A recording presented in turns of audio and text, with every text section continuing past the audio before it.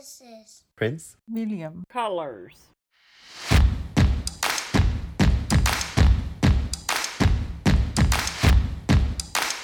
Hey everyone, and welcome back to another episode of Prince William Colors. Today we'll be talking about the Rural Crescent. She did just do the 2-line intro. I thought she would do something a little different and exciting, but she didn't, but it's okay. So we're really lucky to have Daniel Birdie here with us again. I feel like anytime we want actual information on something, we just go to him as opposed to doing our own research. But why not? He's a local journalist. You guys probably heard him on episode 5 and 6, and he talked to us about the JDC. Today, he's going to be talking to us, as Chloe said, about the Rural Crescent. So thanks so much for being here with us. Sure, anytime. So I guess to start off, let's talk about the history of the Rural Crescent. Like, where did that term come from? Yes, sure. So the Rural Crescent is actually, that's its sort of colloquial name. It's actually called the Designated Rural Area. That's like the county's terminology for it. But locals call it the Rural Crescent because it is shaped like a crescent. It was created in 1998 as a tool to reduce sprawl in Prince William County as the county was growing. And since then, it has remained unchanged. And within the Rural Crescent, you are only allowed to build one home per 10 acres. That has been the rule there since 1998. It has not changed. And and now the conversation is underway to possibly, allow some exceptions to that rule. What percent of the county is a part of the Rural Crescent? It is 54% of the county's total land mass. So it includes the Marine base at Quantico, and it includes the Prince William Forest Park and Manassas Battlefield, as well as all this land in the middle, kind of mid-county and western side of the county. So it's 54% of the total land mass. The other 46% is the development area, and that's where most people in the county live. So there's probably about 450,000 people live in this area called the development area, and about 27,000 people live in the rural area. So roughly about 5% of the county's population lives within the rural area, even though it makes up a pretty large part of the county. That's insane. I mean, just numbers wise, without any kind of like a, judgment on either one. So 54% of the county is essentially non-developable, essentially. Yeah, well. And 46% is where any new development that comes has to be in that 46%, based off of the 1998 idea. Yeah, so you can develop, there are certain developments that happen in the rural area, but it has to be in this 10-acre lot, residential 10-acre lot formula. So people do sell their land, like large lots of land there, and they split it all up into 10-acre lots. So that has kept the population really small. I'm just thinking of the debates that go around developing and the Rural Crescent, and thinking about that percentage you just gave us, like 5% of the people in our county live there. Yet it seems like a huge population of folks that are arguing to keep the Rural Crescent rural or underdeveloped in that way. And so I'm just wondering how that works with such a small population living there, but such a large population advocating for them to not be affected by any new developments. Yeah, and on that same note, I think I would love to do like a study of like the people that speak at public comment time or like on these things to see how much of the 5%, like they probably have a 90% response rate to those meetings, like where they show up, which is just insane. But yeah, I wonder about that too.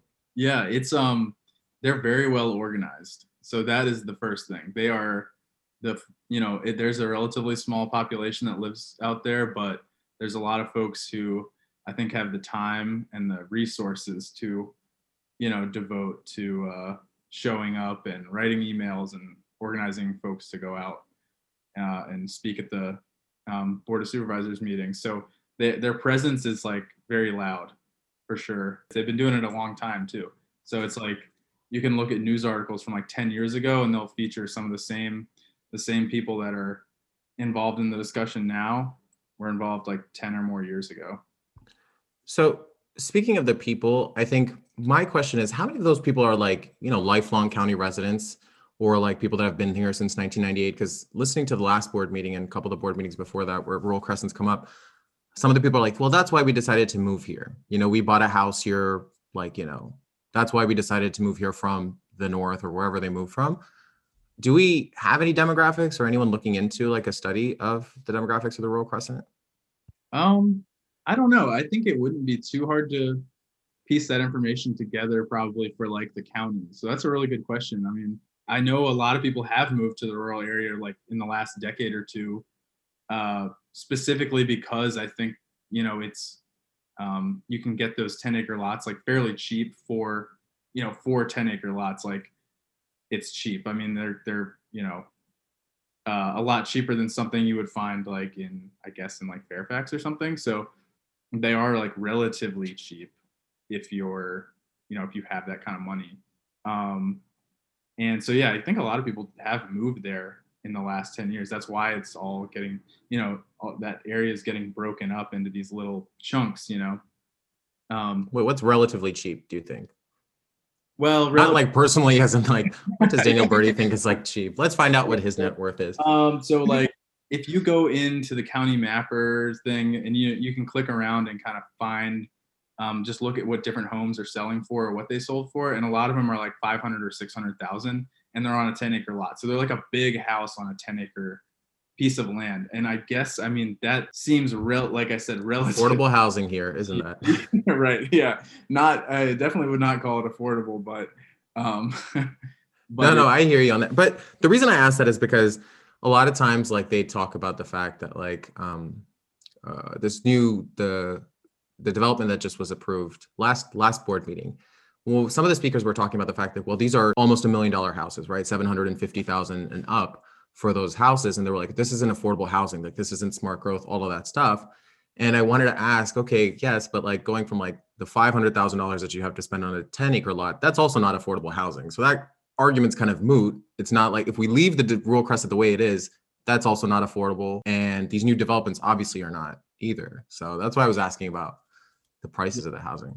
No, yeah, I mean, that was like a big to do over the preserve was, people saying, well, including the Democratic supervisors saying this is like somehow more affordable than normal, but haven't really gotten a good response from anyone on, what the rest of the housing, like the median prices are compared to that. So yeah, that's a good point. I mean, certainly right now there is not really anything you would describe as like an affordable housing out there that I've seen personally. That's anecdotal, but nothing like, college student or right out of college student could probably afford.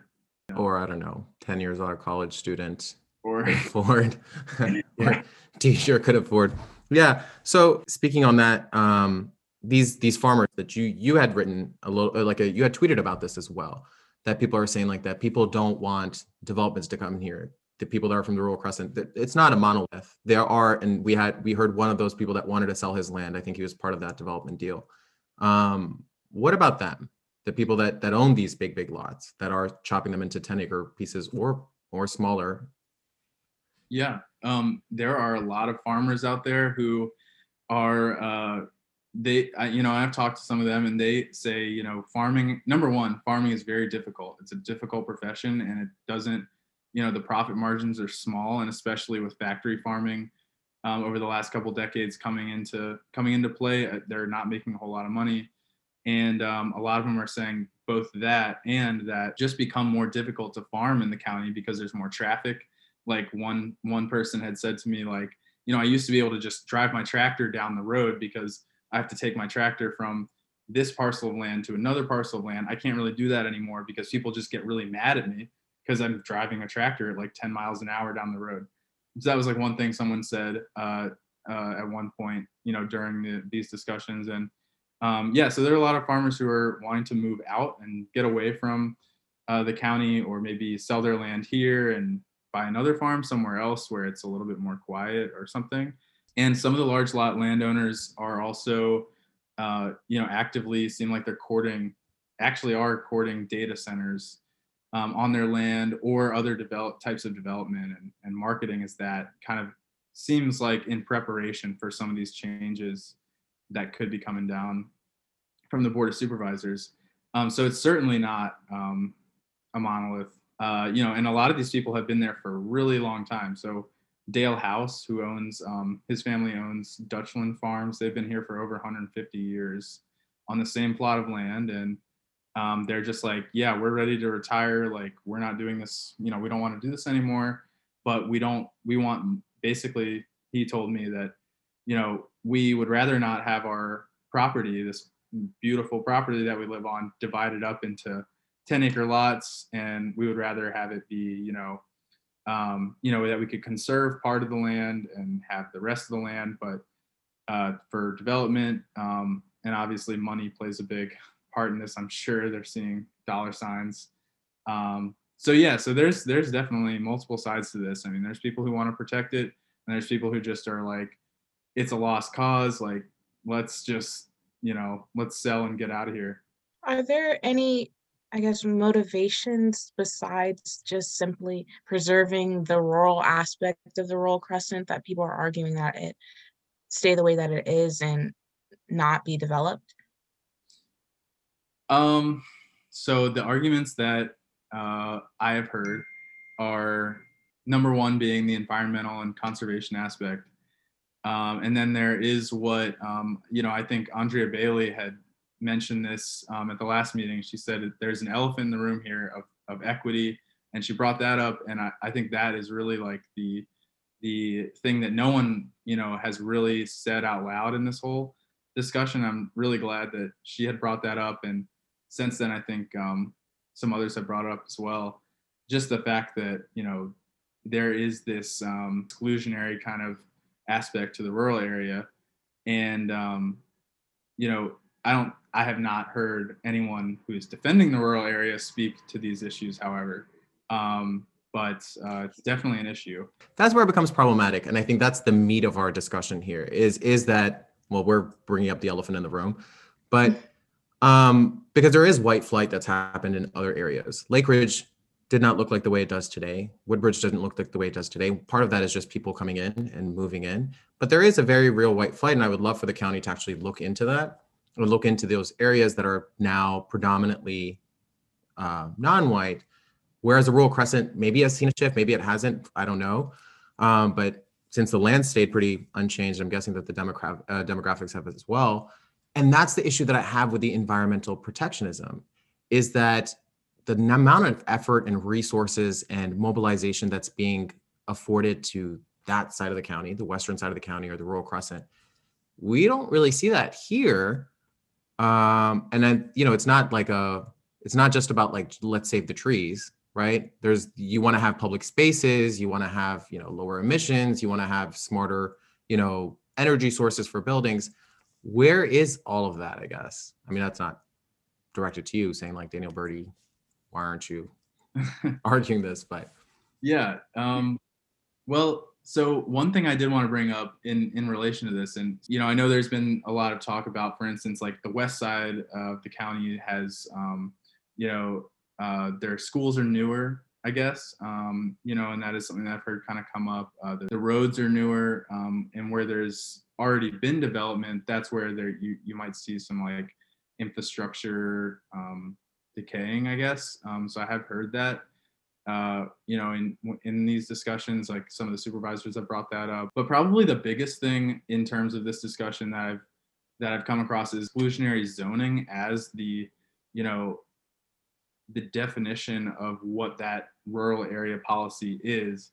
And so I've heard a couple of people say this now, including county staff, that someone on county staff said, actually the former planning director, now she's the deputy county executive, said that basically that policy is the definition of exclusionary zoning. Usually when you hear exclusionary zoning, though, you're talking about like redlining. And so you don't really see it as much used when you're talking about a rural area, at least not that I've seen. And so one thing that kind of came up was this exclusionary zoning discussion where, basically you have a very rigid housing or zoning policy for a certain area that is going to act as a barrier to having like a mix of housing types, or a barrier to lower income or middle income people moving into that area.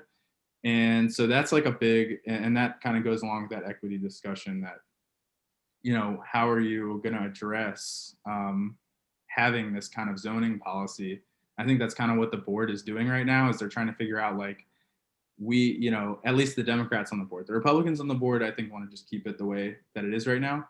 The Democrats on the board, I think, are saying, like, how can we achieve both our environmental goals and reduce sprawl, while also sort of opening up our land use policy, or changing our land use policy so it is not so rigid and it's not keeping people out of this area. That makes sense. It's racism, because you're preventing certain types of houses, like usually affordable housing, to be built in a certain area, and then there's like excluding some certain type of people to not come into the area. And when I hear as Mr. Akbar mentioned before, when I hear the environmental aspect of it, I'm like, yeah, let's save trees, but let's also save our Eastern people, because when we look at the data, the life expectancy of the Eastern side is way lower than the life expectancy of the Western side, and the environmental effects are so much like adverse on the Eastern side. So I don't know, but Andre really said, like, we really need to look at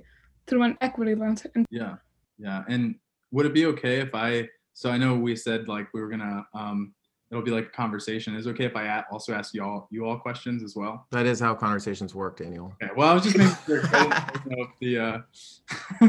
what the parameters were here. But okay, yeah. So I mean, if you all have anything else to add, I'm very interested to hear basically yes kind of thinks on this situation, specifically, this equity discussion.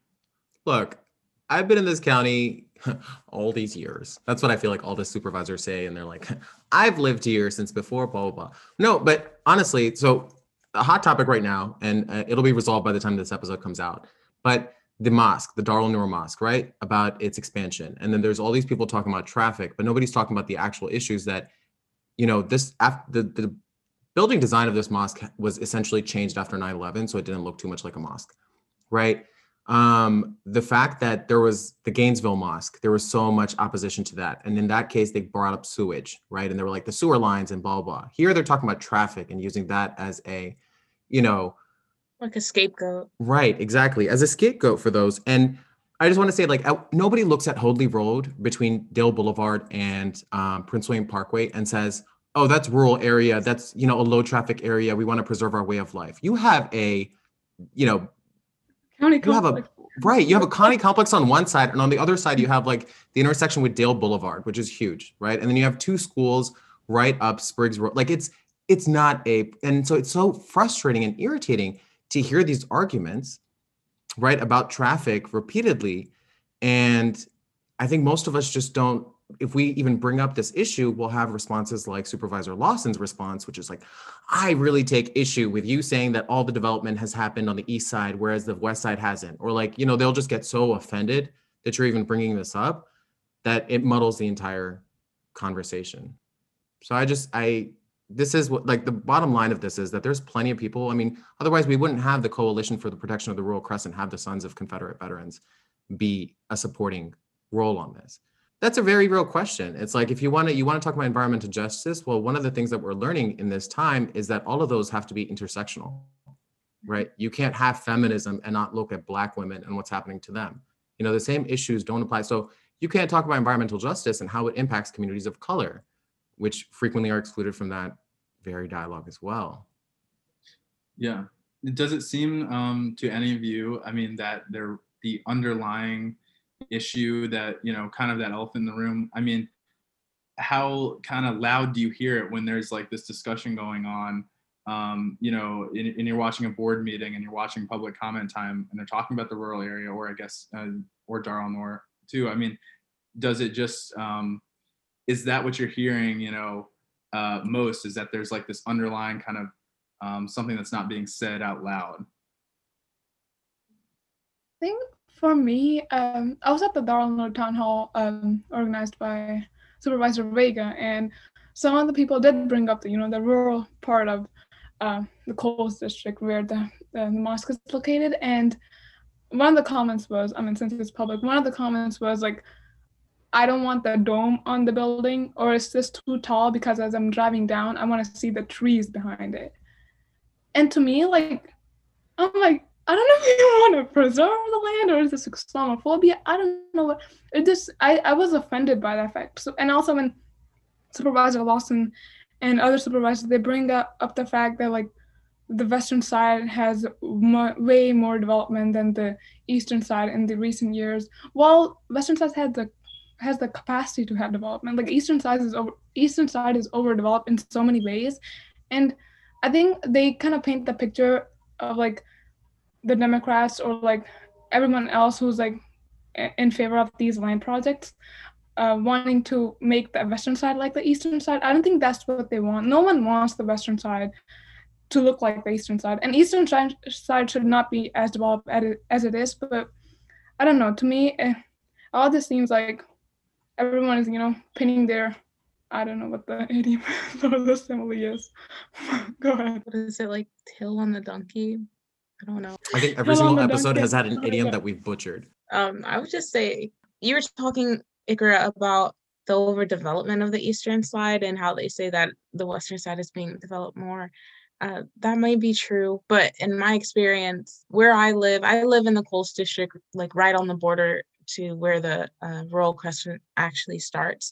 And we've had like a new neighborhood built every single year for the past 5 to 10 years. I don't know how long it's been. So I've seen development every single year and different shopping centers popping up every single year as well. And so when they say that we're not being developed as much or something like that, that's not my experience. And so it seems like they're trying to just keep certain folks out of the rural Crescent, because when I think of the rural Crescent and I'm looking at the people who are advocating for it to stay the way it is or not have as many developments as some people on the eastern side are projecting, I see predominantly white people. I don't see like anyone of color advocating for it to stay the same or to be unaffected by the things that we're talking about. And I feel like that's a huge thing that nobody's really addressing out loud, or at least none of the supervisors at this time.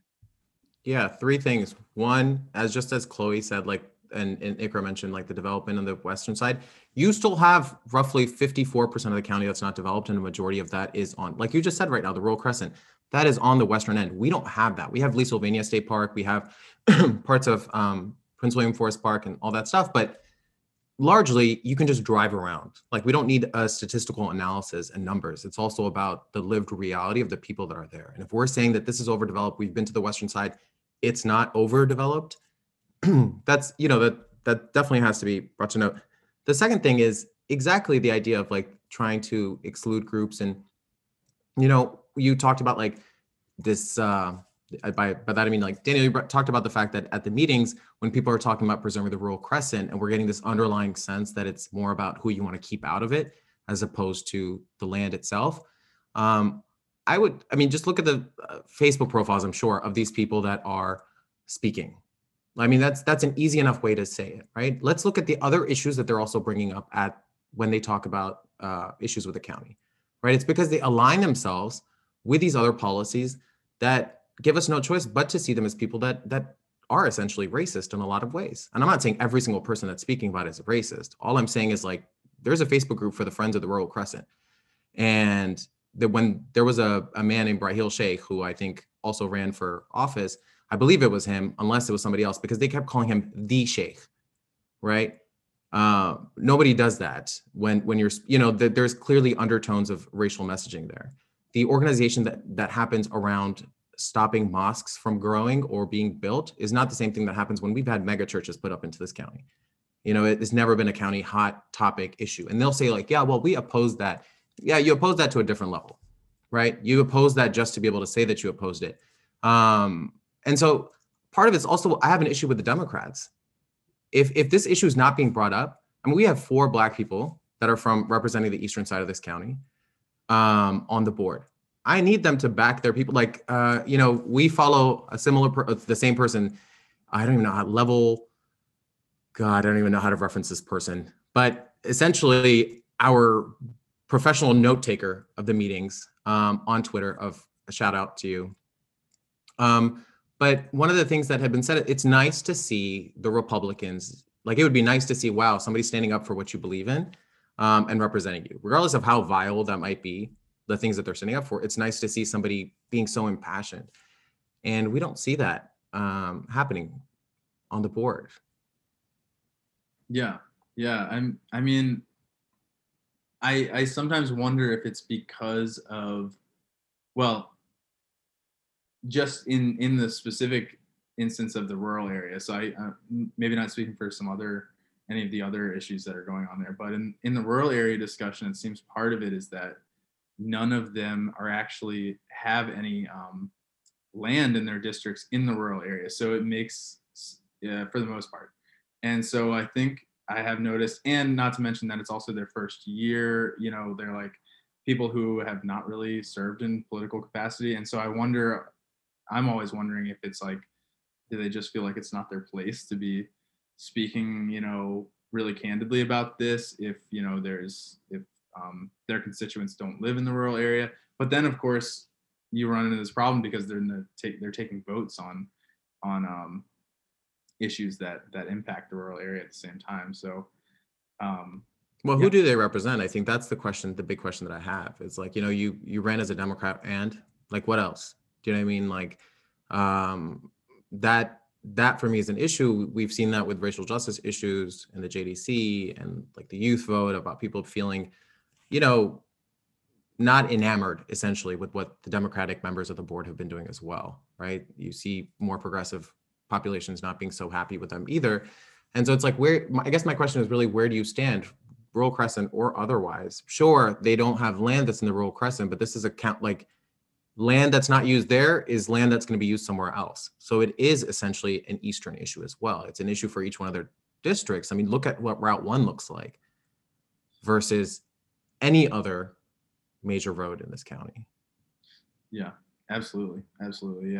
Yeah, no, you're totally right. It is a county-wide issue, and specifically because of the development issues you were talking about before, like, you know, there are like the Woodbridge district. I mean, it's there's nowhere left to build really there, so you're gonna have to build up or kind of do, you know, redevelopment. So like they just did you know, passed a big redevelopment project in Woodbridge where, you know, so that's what you're left with there. Is there's no open space left to develop there. So you're left with those two options, as opposed to out in, you know, the Western districts.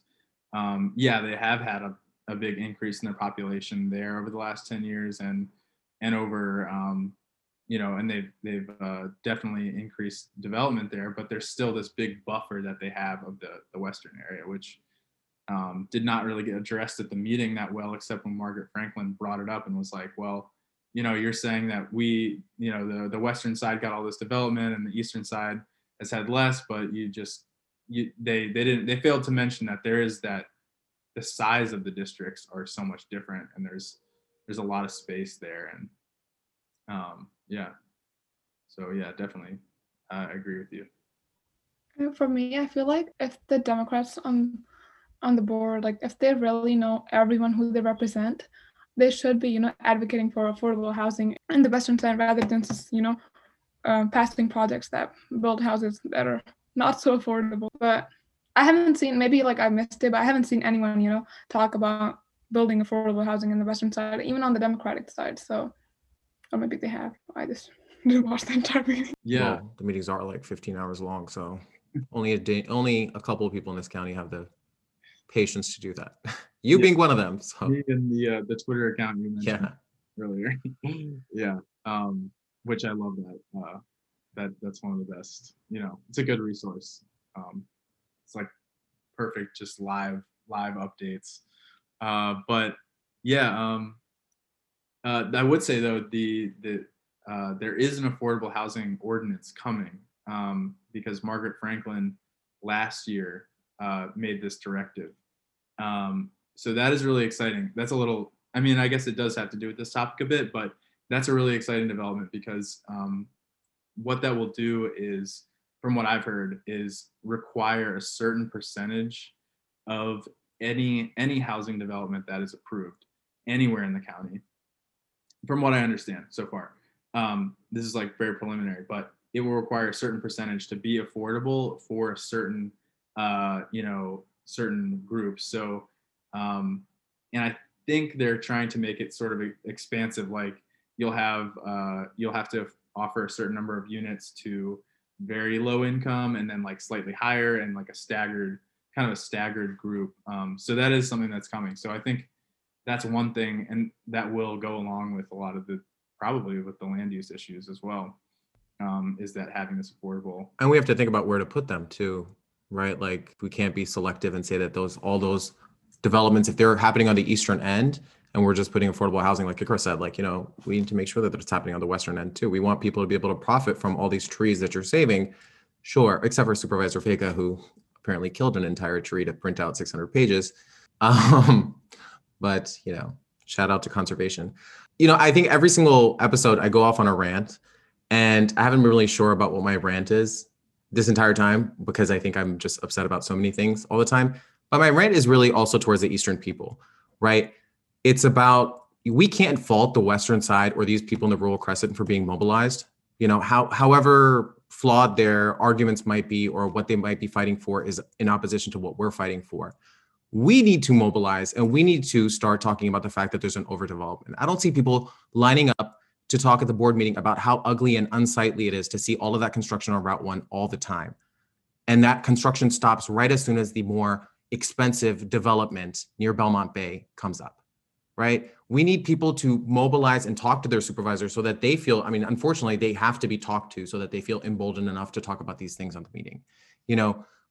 We need people to say how vile it is, the attacks that have been on Kenny Bodie being called person of interest #1 on some of these groups, and a video being released by a Democrat in opposition to Kenny Bodie so that all of the blame can be forced towards him. We already know that the Western side is organized enough to kind of push those narratives and to show up at the board meetings. Where are we? I know that we have the excuses of saying that we are people that are working. We are largely from groups that have been marginalized and not included in the talk process and all that stuff.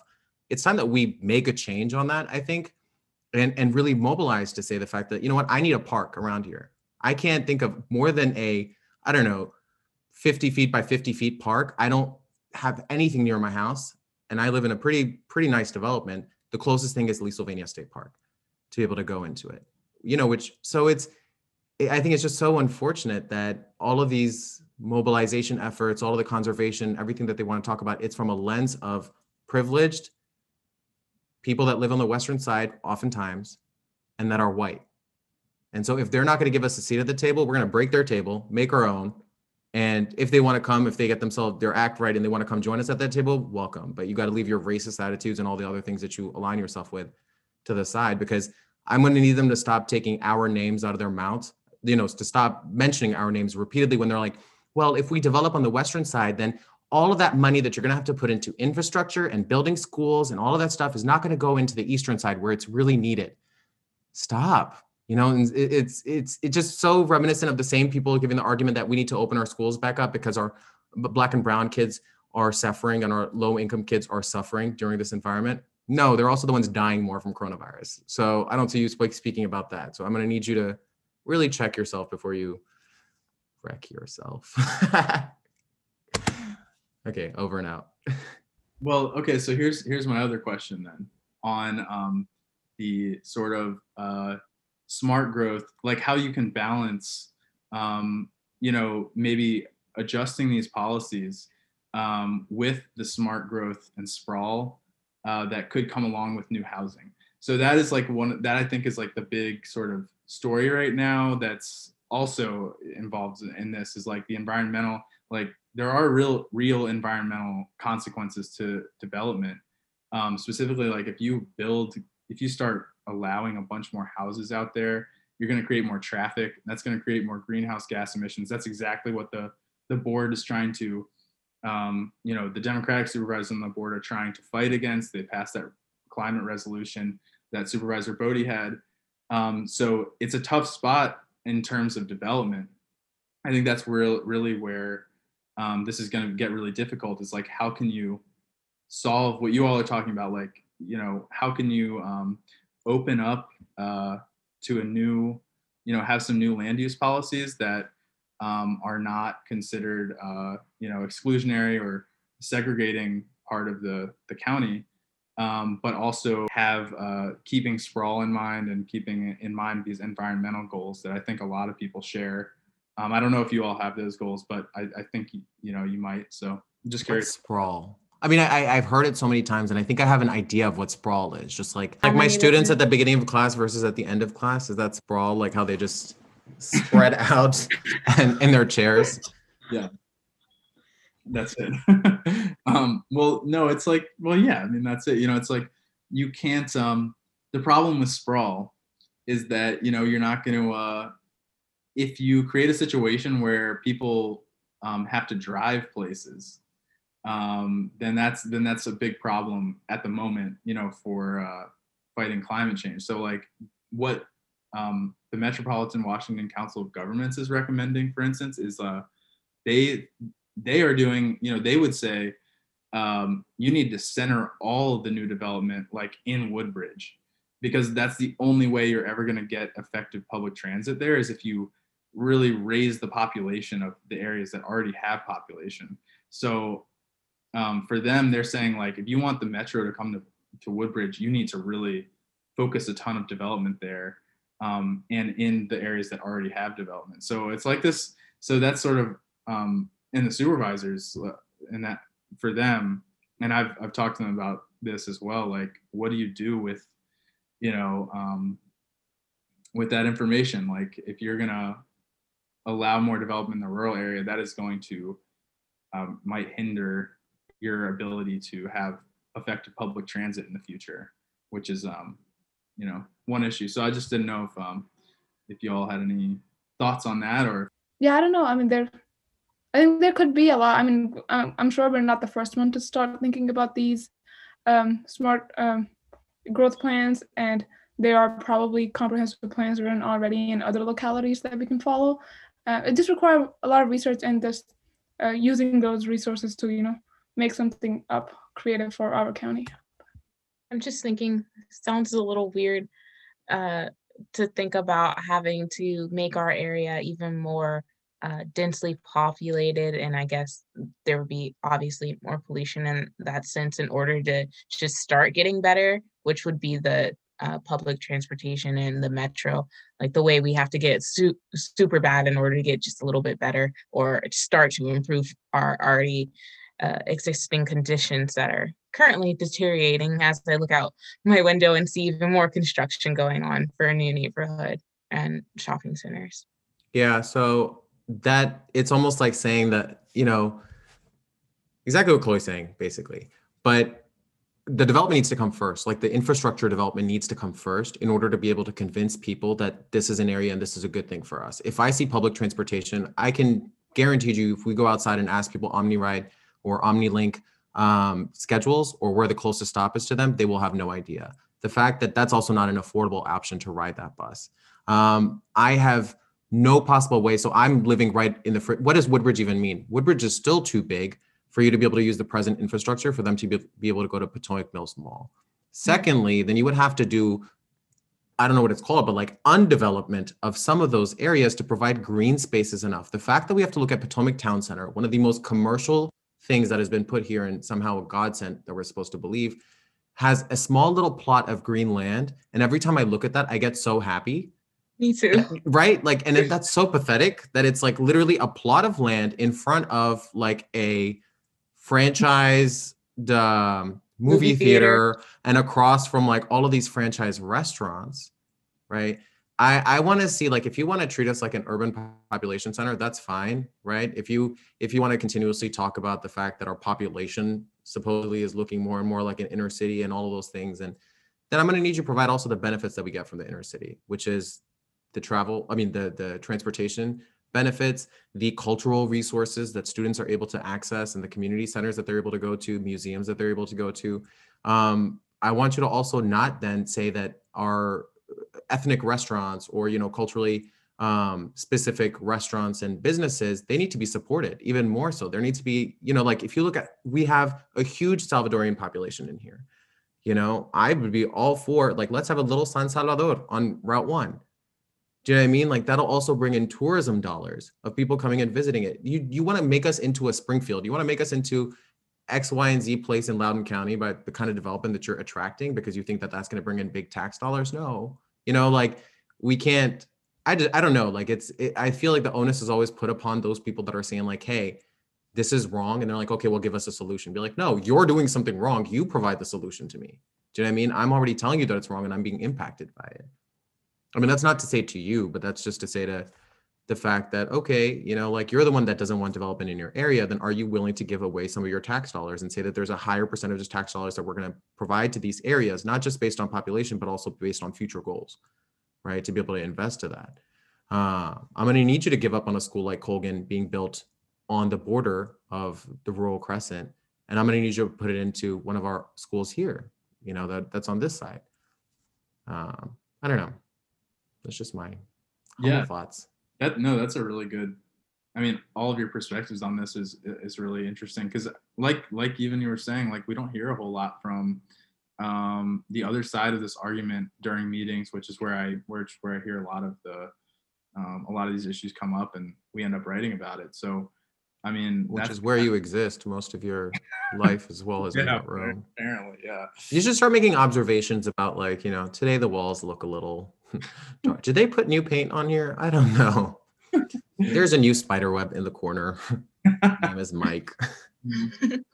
Yeah, no, I could tell you all sorts of I think you and actually that Twitter account that we were mentioning need to have a conversation. Like that would just be beautiful. I would watch that live stream. If you guys just sat there and like all of the different things. Do you know that person who picks his nose all the time?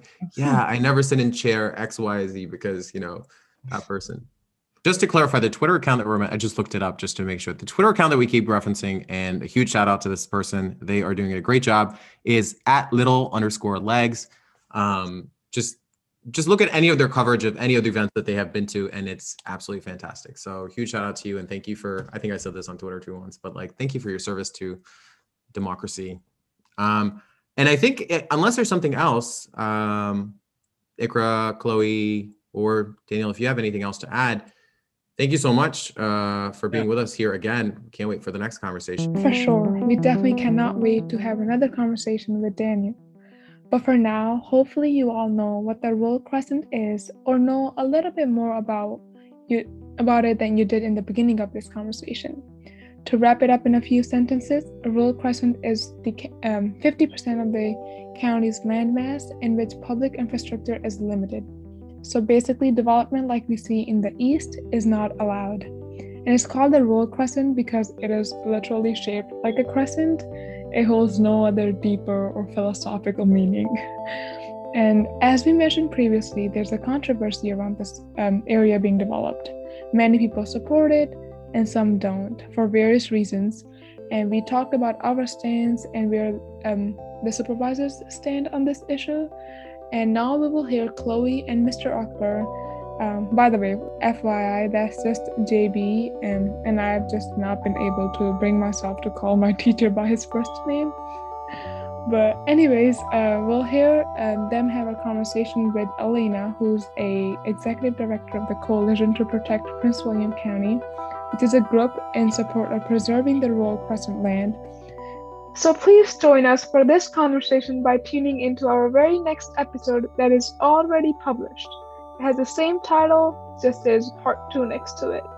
And we hope that you learned something from there too. And if you have any questions, concerns, comments, as always, feel free to email princewilliamcolors@gmail.com. Bye, y'all.